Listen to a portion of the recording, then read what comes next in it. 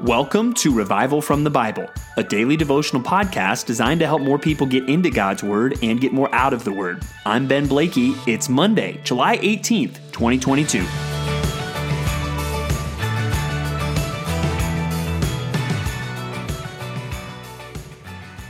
How do you solve a problem like the Corinthians?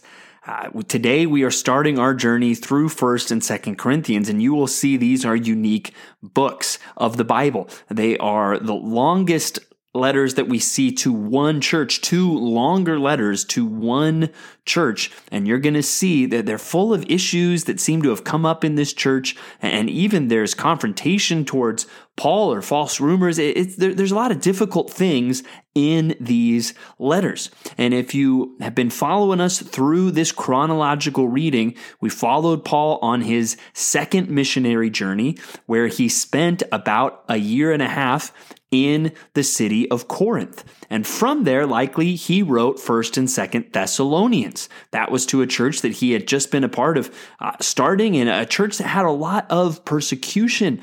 But his words there were very encouraging, very affirming. Well, now Paul has wrapped up his second missionary journey and started his third, and he has come to the city of Ephesus, where he spends a long time doing ministry. And it's likely during that time that he sends these letters across the Aegean Sea to the city of Corinth, because he hears that there are problems, there are issues. And so we will learn a lot about the Corinthian church and really a lot about the truth that God has to give in the midst of some of these issues. So as you look at the book of 1 Corinthians, it starts, Paul says he is writing to the church in Corinth, and then as he normally does, he gives thanks to them. But that is, in this book, relatively short compared to a lot of his other epistles. It's just verses 4 through 9 there. But then in verse 10, he starts to get into the issues. And it's clear the first issue is divisions in the church. And that's where you might feel, that's still a problem today. Maybe you feel there's division in your own church, or you look out at the landscape and you see, well, there's all these denominations and all these different churches. Is that the way it should be? And we're going to see, well, the real solution to the problems that can be caused by division, the true solution is gospel humility. True humility that comes from knowing who we are and what Christ has done for us. You see in verse 10, it says, I appeal to you, brothers, by the name of our Lord Jesus Christ, that all of you agree and that there be no divisions among you, but that you be united in the same mind and the same judgment. For it has been reported to me by Chloe's people that there is quarreling among you, my brothers. So there, he's heard a report that there is fighting going on in the church. And what does that look like? What I mean is that each one of you says, I follow Paul, or I follow Apollos, or I follow Cephas, or I follow Christ. Is Christ divided?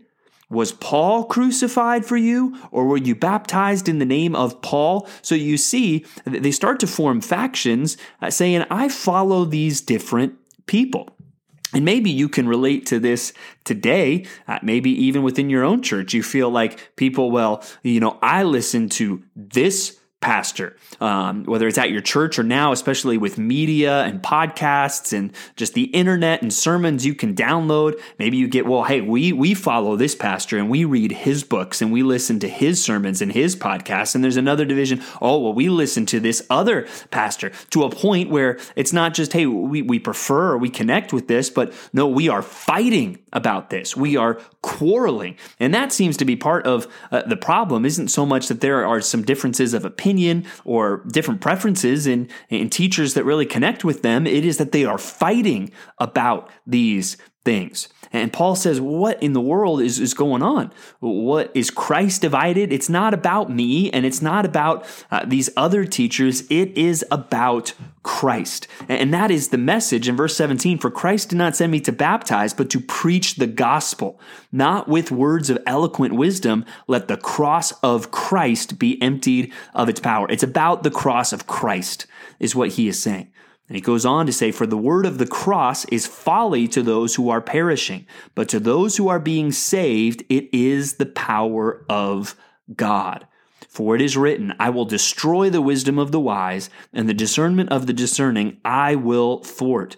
Where is the one who is wise? Where is the scribe? Where is the debater of this age? Has not God made foolish the wisdom of the world? For since in the wisdom of God, the world did not know God through wisdom, it pleased God through the folly of what we preach to save those who believe. For Jews demand signs and Greeks seek wisdom, but we preach Christ crucified, a stumbling block to Jews and folly to Gentiles. But to those who are called, both Jews and Greeks, Christ is the power of God and the wisdom of God. For the foolishness of God is wiser than men, and the weakness of God is stronger than men. So he goes off here really on the gospel saying, hey, this message that we preach, it is not designed to be, oh, wow, that's so brilliant. It's actually something that the world is going to reject. The Jews, it's going to be a stumbling block. How could the Messiah be crucified? To the Gentiles, that's going to be foolishness. What in the world are you talking about? But we see it is the power of God and is the wisdom of God. And the message of the cross should humble all of us. You really see that in verse 26. For consider your calling, brothers. Not many of you were wise according to worldly standards. Not many were powerful. Not many were of noble birth. But God chose what is foolish in the world to shame the wise. God chose what is weak in the world to shame the strong. God chose what is low and despised in the world, even things that are not, to bring to nothing things that are, so that no human being may boast in the presence of God. And because of him, you are in Christ Jesus, who became to us wisdom from God, righteousness and sanctification and redemption, so that, as it is written, let the one who boasts boast in the Lord. So there, it comes full circle. And it starts with that reminder, hey, where did you come from? Not many of you were wise. Not many of you were powerful.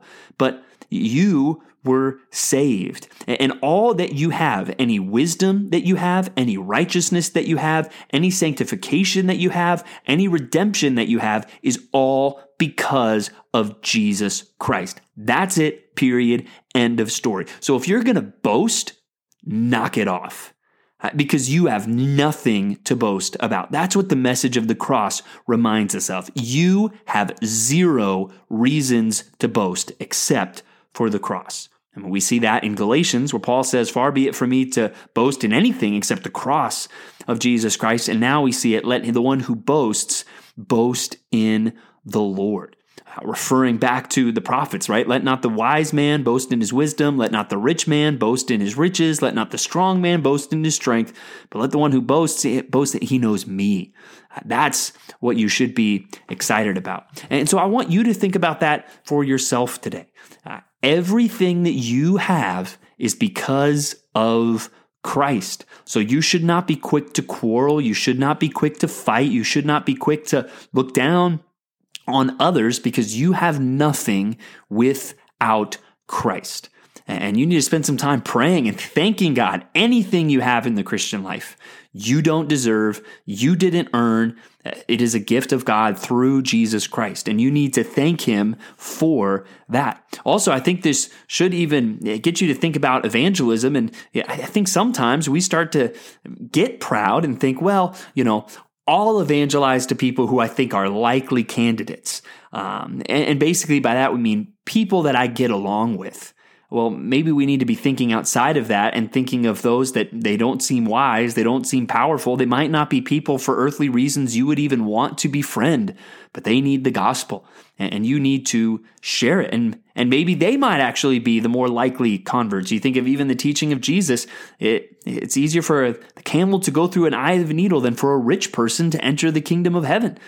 We should think through some of these things and how they should humble us and how they should change even how we think or some of the things that we do. And it certainly should throw a cold, wet blanket over any just quarreling or fighting in the church that really comes from pride and arrogance, because we're all just coming back to the message of the cross, and that we are nothing without Christ. So I pray for true gospel humility for yourself, for your church, that will come from the message of the cross.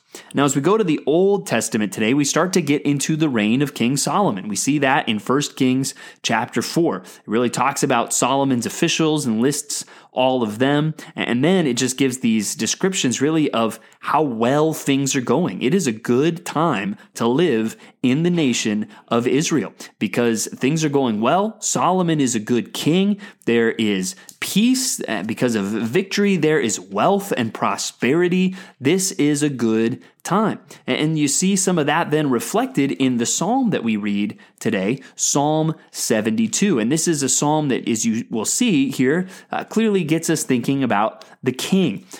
And you see it's also a psalm of Solomon. But it says, "Give the king your justice, O God, and your righteousness to the royal son. May he judge your people with righteousness and your poor with justice. Let the mountains bear prosperity for the people and the hills in righteousness. May he defend the cause of the poor of the people, give deliverance to the children of the needy, and crush the oppressor."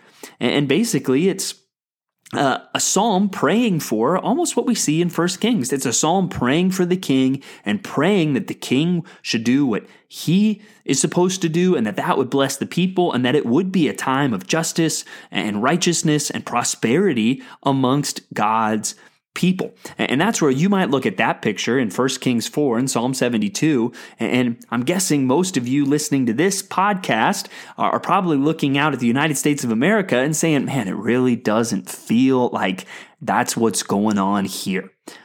It really does not feel like a time where the rulers are doing what they are supposed to do and that the society is prospering as a result. In fact, maybe you're anxious or even just frustrated with what you are seeing. Let this be a reminder, though, and a call to prayer. We can look at our leaders and still pray, God, give the king your justice and your righteousness to the royal son. God, we want the leaders to do what is right. We might not have confidence that they'll do it, but we should pray. God commands us to pray for our leaders. Think of 1 Timothy 2, for instance, and that's not because we agree with them. That's not because you think even that they're always doing a good job. Maybe at some points in your life, you have experienced times where you think, yeah, man, the leaders are doing what they're supposed to do and the country's prospering as a result. Maybe you haven't, but whatever the case may be, God is calling us to pray. Let's pray for our leaders. Let's pray as Christians for their salvation. Let's pray for their wisdom. Let's pray that they would make wise decisions that benefit society, that give justice and righteousness and defend the cause of the poor and crush the oppressor. Let's pray for those things. And especially if you feel like, man, I don't feel like I'm seeing Psalm 72 or 1 Kings 4, all the more reason to pray. And let's remember, even as we pray for the salvation of our rulers, many of those that probably will get saved and be a part of turning the world upside down, they might not be part of the ruling classes or the elites. Not that that can't happen, but remember 1 Corinthians, not many wise, not many powerful, and let's continue to seek to share the gospel, and let's continue to live with gospel humility, even knowing, hey, the reason I am where I am and walking hopefully in righteousness and wisdom and sanctification, it's all because of what Jesus Christ did for me. So I pray that we would all live with true gospel humility today. Thanks for digging into God's Word with me today on Revival from the Bible. For more resources, check out revivalfromthebible.com. To learn more about Compass Bible Church Treasure Valley, go to compassbible.tv. The grace of our Lord Jesus Christ be with you.